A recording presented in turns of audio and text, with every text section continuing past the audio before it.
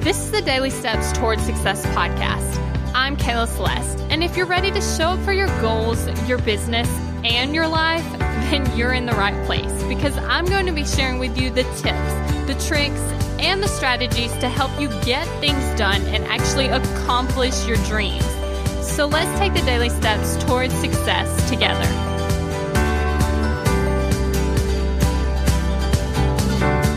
On today's podcast, we're actually going to be talking about how to get momentum and why it's important. So let's start by covering the why it's important first, right? So why do you want momentum? Because whenever you have momentum, you're more likely to keep taking action, right? Because you've started taking action, so now you're like, okay, let's continue.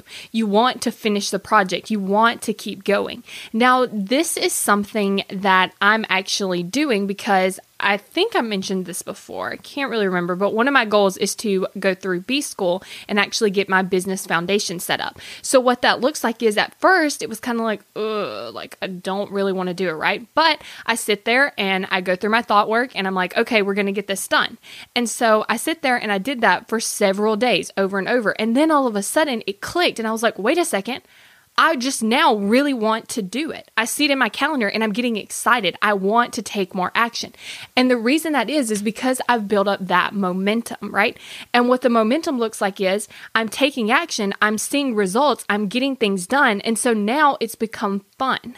Right? Now it's become, let's keep getting things done. Let's keep checking things off the list. Let's keep making progress because we're a lot closer to the end result than we were when we first started. And so when you're able to gain momentum, whenever you're able to take action and then keep taking action and keep taking action and then get excited about taking that action, one, you get it done so much faster because obviously if you're excited and you're having fun and you're motivated, you're going to be more apt to get it done than if you're like, I don't really want to do this, but I'm going to do it anyway, you see. And so then what happens is you're going to keep getting more results, right? Because you're going to take the action, you're going to get more results. And then as you get more results, what ends up happening is you're like, wait, I just built up more momentum. So it becomes kind of like a snowball effect. You start off with a little snowball and you're like, I guess I'll push it a little bit, right? And so you kind of make yourself push it. And then it gets bigger and bigger. And then once it's so big, you're like, let's see how big this can go, right? Let's see how big we can get the snowball to go, just like with your goals. Let's see how much action we can take. Let's see how many results we can get. And then you start getting pumped up. And so what this does is you no longer have that mental brain stuff where it's like, should I do it? Should I not do it? I don't know. And then you have to kind of talk yourself into it, or you let your brain talk yourself out of it and then you don't take action, right? You kind of get rid of that part once you start building that momentum. So what I want to encourage you to do is get to the point of sitting there and doing the work, and then building that momentum to help you keep going and continue to build the snowball to like a really big size. Thank you for listening to the Daily Steps Towards Success podcast. Make sure you tune in tomorrow.